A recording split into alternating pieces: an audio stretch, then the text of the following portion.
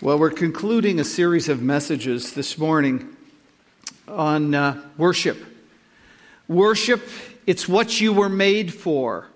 And though this is certainly not exhaustive, we hope that some of what we've shared will open up your hearts and minds and understanding to who God is and how we relate to Him in worship. In this time, we learned that God was created us as worshiping beings. There is something deep inside us, an impulse that needs to worship, that needs to find expression in worship.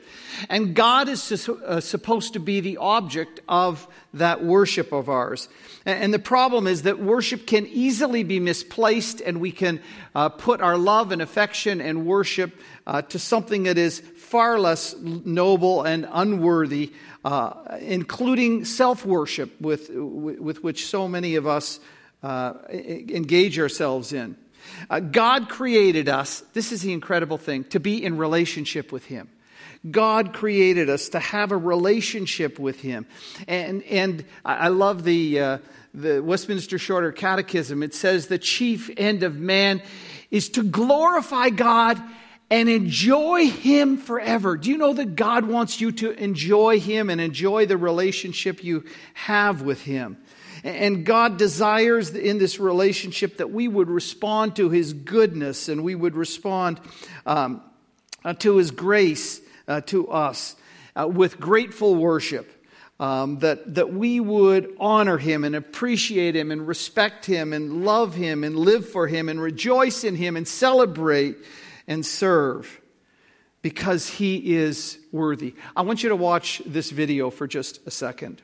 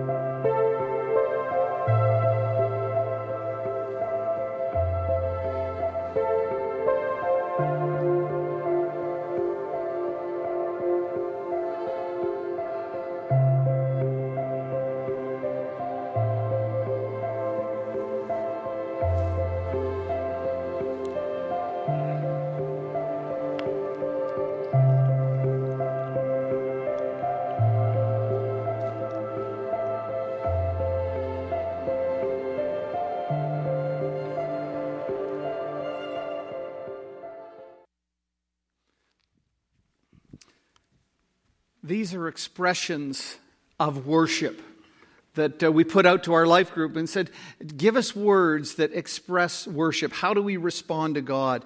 And these are what you came up with. And because He is worthy, we worship Him.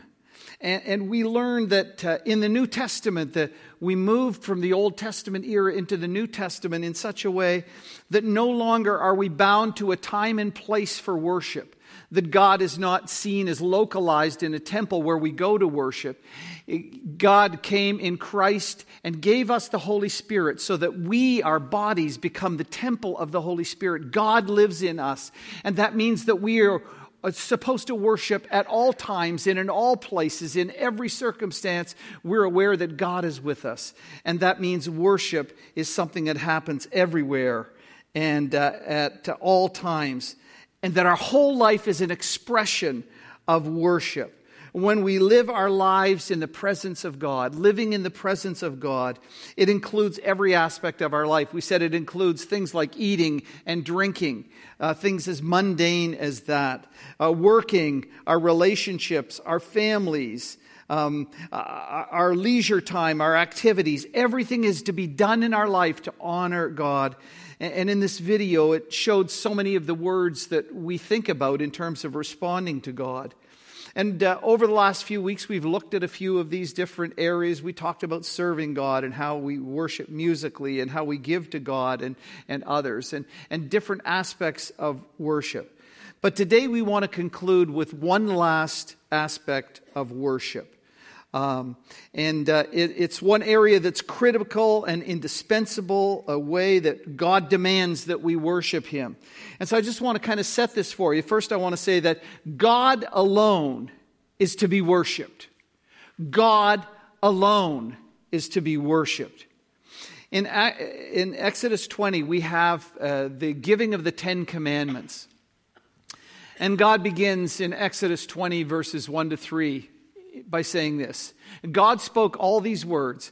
I am the Lord your God who brought you out of Egypt. I redeemed you. I brought you out of the land of slavery. And here's the first commandment. You shall have no other gods before me. No other gods that compete with me for the love and allegiance that you have to me. Other gods and idolatry was forbidden by God's people. Martin Luther, in his description of idolatry, said that whatever your heart clings to and relies upon for ultimate security is an idol. It's a false god. Whatever claims your loyalty, the loyalty that belongs to God, including images and other things, it's out. God will brook no rival. God is to be God alone. He's to be the object of our worship. God who created everything, we owe to Him. He gave us life. God who sustains us and sustains everything exists. Everything is to be to the glory of God. Everything is to be, all worship is to head directly to God. And God wants that worship for us, exclusive worship. He doesn't want to compete. In Isaiah 42 and verse 8, it says this, I am the Lord, that is my name. I will not yield my glory to another or my praise to idols. I don't share my glory with anyone because nothing and no one else is worthy of the glory that God is worthy of. As the creator of the universe and sustainer of it, He alone is worth, and He's not about to share that with anything that is inferior. So God is the only being worthy of our worship, and He's very clear about that. I don't share that. So how do we express that worship? Well, we looked at many of the words were expressions of how we show God that He is number one in our life. But there was another. There was a description in that first commandment, no other gods. There's another expression of the first commandment that comes in Deuteronomy chapter 6, verses 4 and 5, and it's probably familiar to many of us by now. And here's what God says: Hear, O Israel, the Lord our God, the Lord is one. Let me give you just another little twist on this, what I think the meaning of this is. Hear, O Israel, the Lord our God, the Lord alone. He's one God. There's one God, the Lord alone. And here's our response to Him. Love the Lord your God with all your heart and with all your soul and with all your strength. This is it. Worship is to be defined by loving God. So we love God because He calls for that, our love and our allegiance. And the expression of what that worship means, He says, is to love God with the totality of your being. Love God with all of your heart.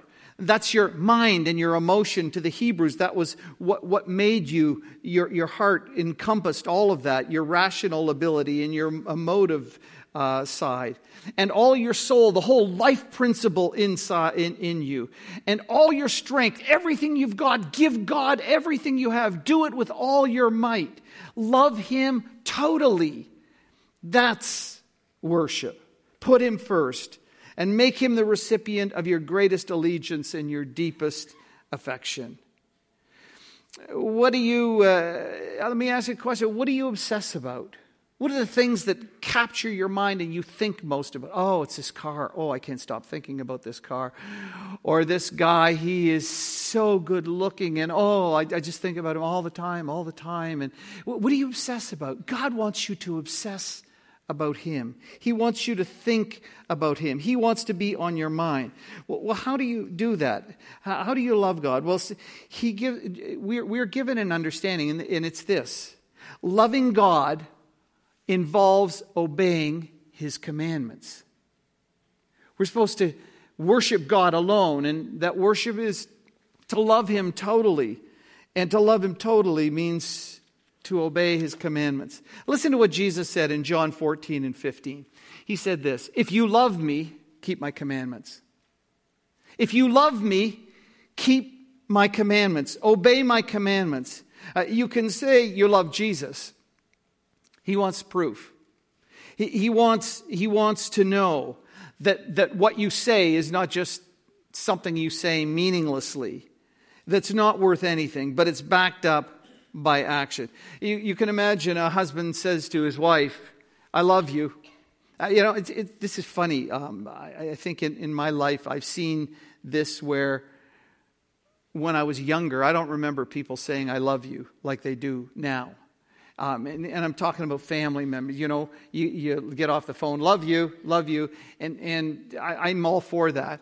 I wonder, though, that it's easy to say, love you, but want proof. And so a husband says to his wife, "I love you."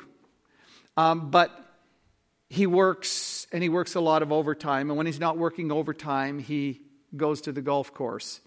And when he's not at the golf course, he's got his feet up in front of the TV watching the ball game, and he has no time for you, doesn't invest anything in you, doesn't do anything with his wife. He's selfish. "I love you, hon." Or he's having an affair. "Love ya."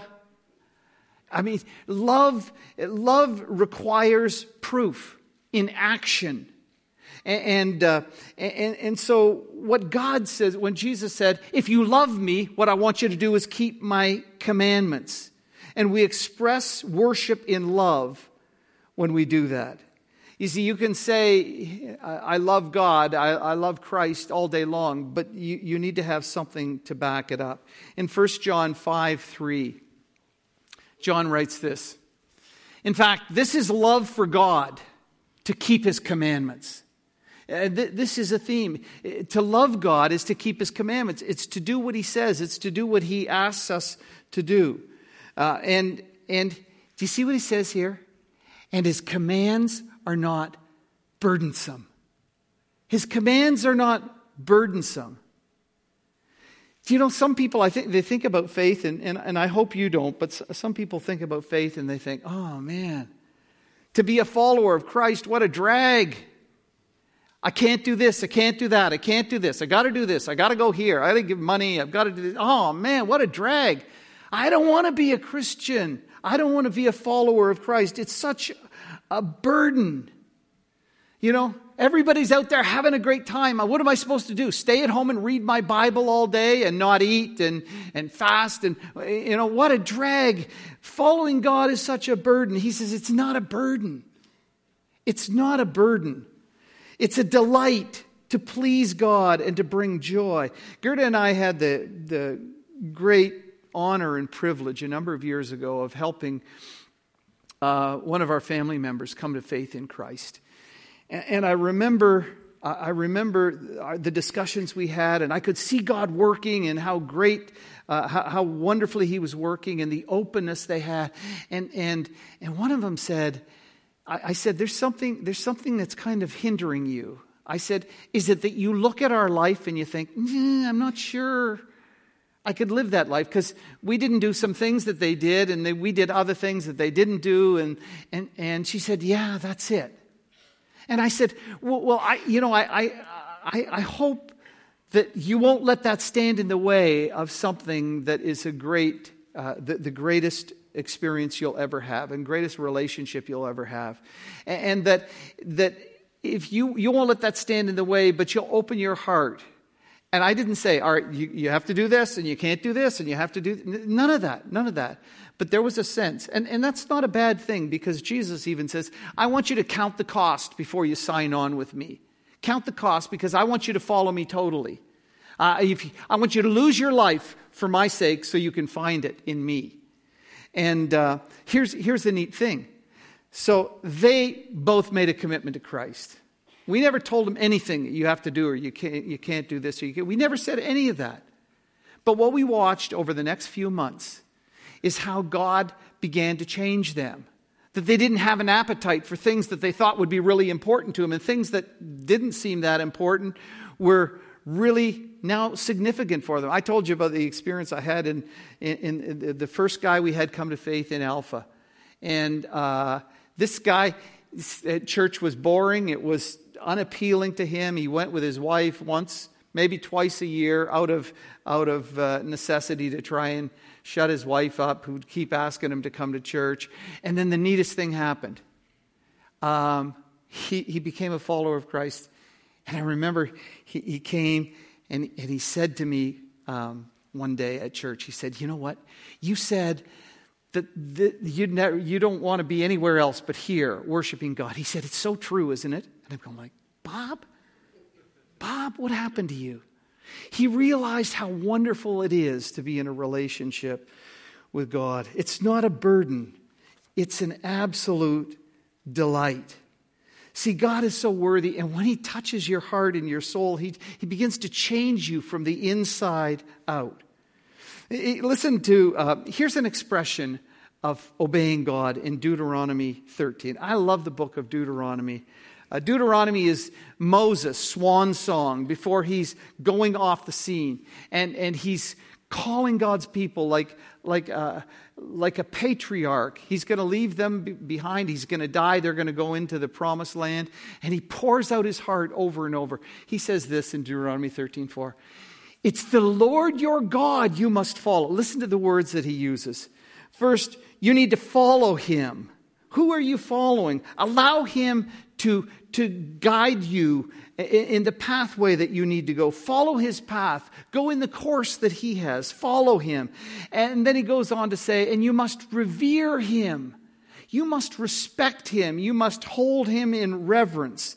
In some of the older versions, it says fear. To fear him. And that's literally what the word meant. But to have respect for him.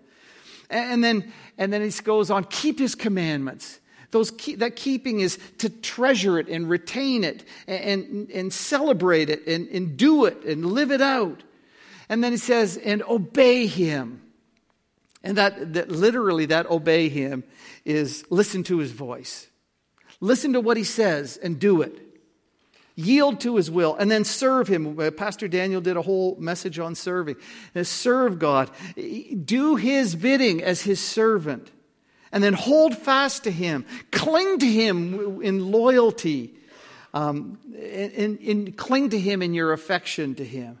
That's worship. See, worship is love, and love is keeping the commands of God. And next, the mission of the church involves teaching Jesus' followers to obey everything he's commanded. The mission of the church involves teaching Jesus' followers to obey everything he has commanded. Listen to what it says in Matthew 28, 19 and 20. This is the Great Commission. Therefore, go and make disciples of all nations, baptizing them in the name of the Father and of the Son and of the Holy Spirit. And then this, teaching them to obey everything I've commanded you. That's it. The mission of the church is to help people come to faith in Christ, to baptize them so that they make a public confession of that faith, and then spend the rest of their life learning to obey what Jesus had commanded. To week by week, listen, when we come together, we listen to hear what God is teaching us so that we can bring our lives into conformity with it. Whether it's our youth or our children downstairs, in our life groups, here in our services, in Bible studies, we're learning to obey everything that God has commanded, to think about it, to absorb it, to meditate on it, and to apply it and live it out. See, the mission statement, the new mission statement we have is to lead people to know Jesus Christ and to follow him passionately. That's what it is. That's living a life of worship 24/7. And God calls us to do that.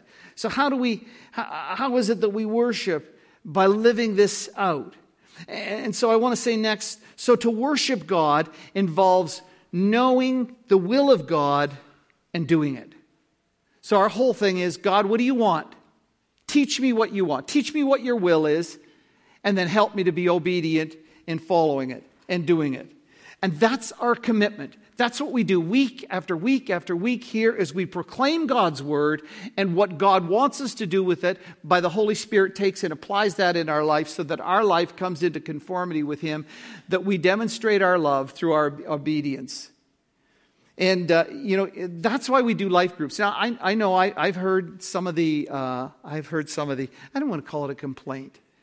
And somebody say, why do we have to do life groups on this, on what we did in the sermon? Like we did that. Let's do something else. I've been in churches where we filled our heads so full of knowledge, but we never practiced. And God is not interested in how much you know. He is not impressed by that if you're not doing it.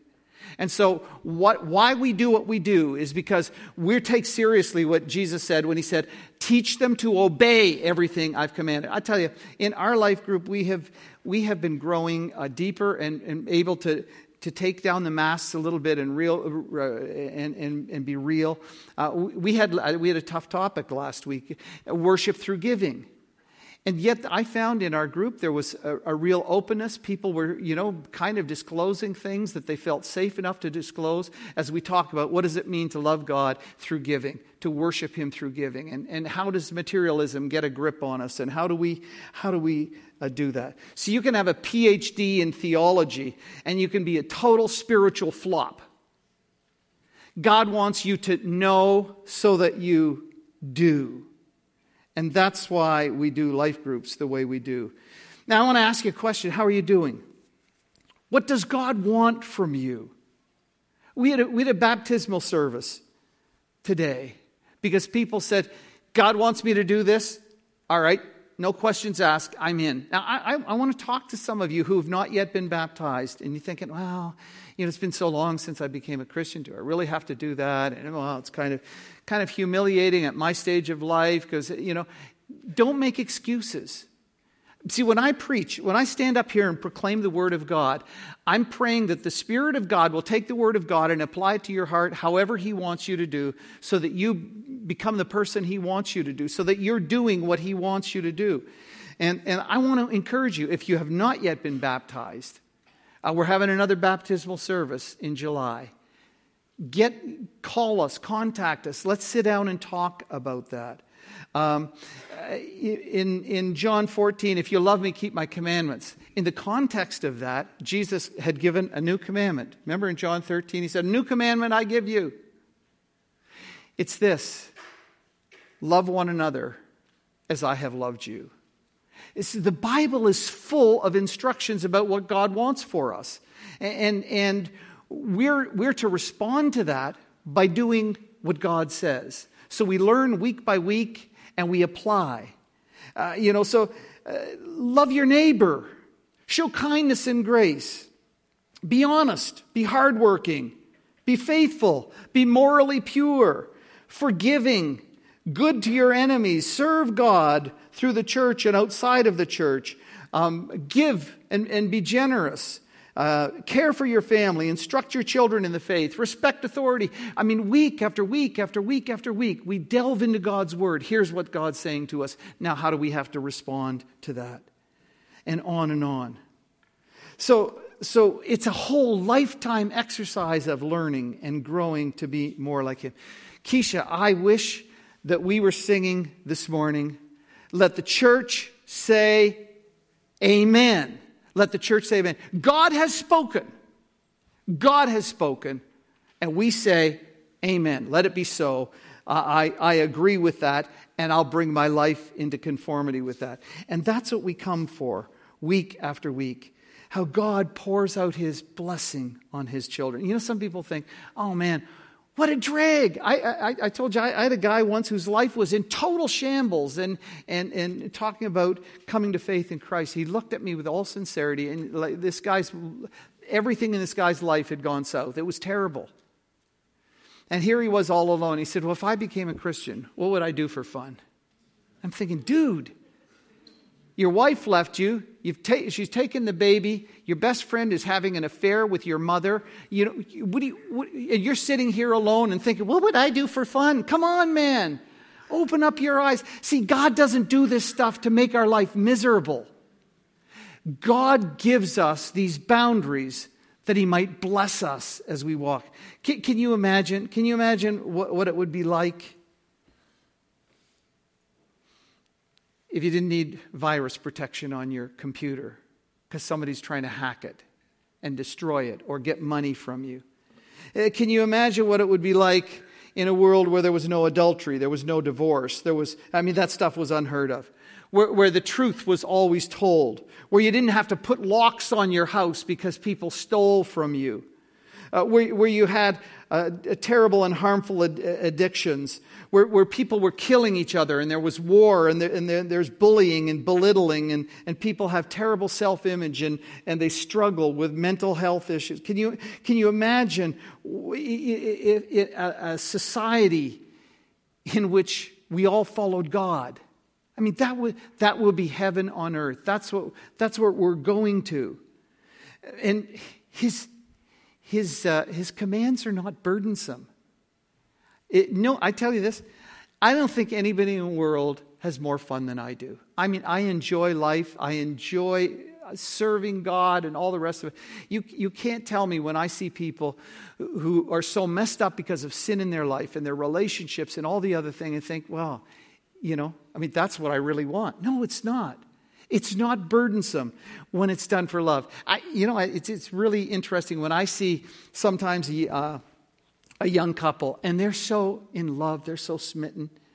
And they think, he thinks about her all the time. She thinks about him. They sit on the phone 3 hours in the evening and talk about nothing. And the time passes and he'd sacrifice anything for her. You know what? It's not a burden. I just want to be with her. I just want to be with him. And that's what it is. It's not a burden. The commands of God are not a burden. And Jesus concluded the Sermon on the Mount, and he had a little story.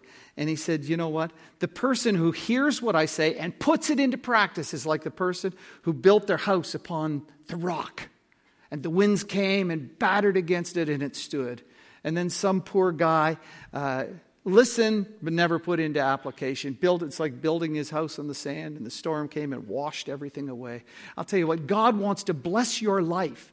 God wants to pour into you blessing as you take and say, God has put boundaries on my life for my good, that I can rejoice in that, and I can have his protection. And that's my prayer for you. His commandments are not burdensome, and it is the most joyful life that you can have. In fact, we're going to start a series next week on joy from the book of Philippians. And I trust God will bless you in that. And here's the beautiful thing. Here's the beautiful thing. God created us to bear his image in the world. The perfect image bearer was Jesus Christ. He perfectly bore the image of God on earth. And we, as we turn to him, as we obey him, as we listen to him, he begins to change us, that we become more and more like Jesus. Listen to what the Apostle Paul says in 2 Corinthians 3:18. And we all, with unveiled faces, behold the glory of the Lord. We gaze into the glory of the Lord, of Jesus Christ. We see him in all of his beauty. We see how he lived his life. We hear his teaching and what he's asked from us. And he says, those of us who are beholding the glory of the Lord are being transformed in the same image, from glory to glory to glory to glory, from one degree to another, to another, to another. And the beauty and the glory of Christ is seen in us. And here's something that you'll find when you read through the Old Testament, that people become like what they worship. You worship gods of immorality, that's what you become. If you worship the Lord God, you become more and more like Him. And the glory of Jesus will be seen in you. What a wonderful thing. When we look at Him in all of His beauty, He transforms us. Turn your eyes upon Jesus. Look full in His wonderful face, and all the things of earth will grow strangely dim in the light of His glory and grace. Father, help us to express our worship to You through love that obeys what You want. Father, You know each one of us. You know what we're struggling with. You know what we're battling. You know what are areas that are contentious in our life, and that there's a battle between us and You. Father, I pray that week by week as we come, that You would open our hearts, and we would say yes to You when we see and hear what You're teaching us and what You're telling us, how You want us to live and how You want us to be. And I pray, Father, that You would work in us to make us more like Jesus. And Lord, we would, in a very fitting way, offer You the very best of our worship, that You would be number one in our life, and that we would love You more than we would love life itself. And we pray these things in Jesus' name. Amen.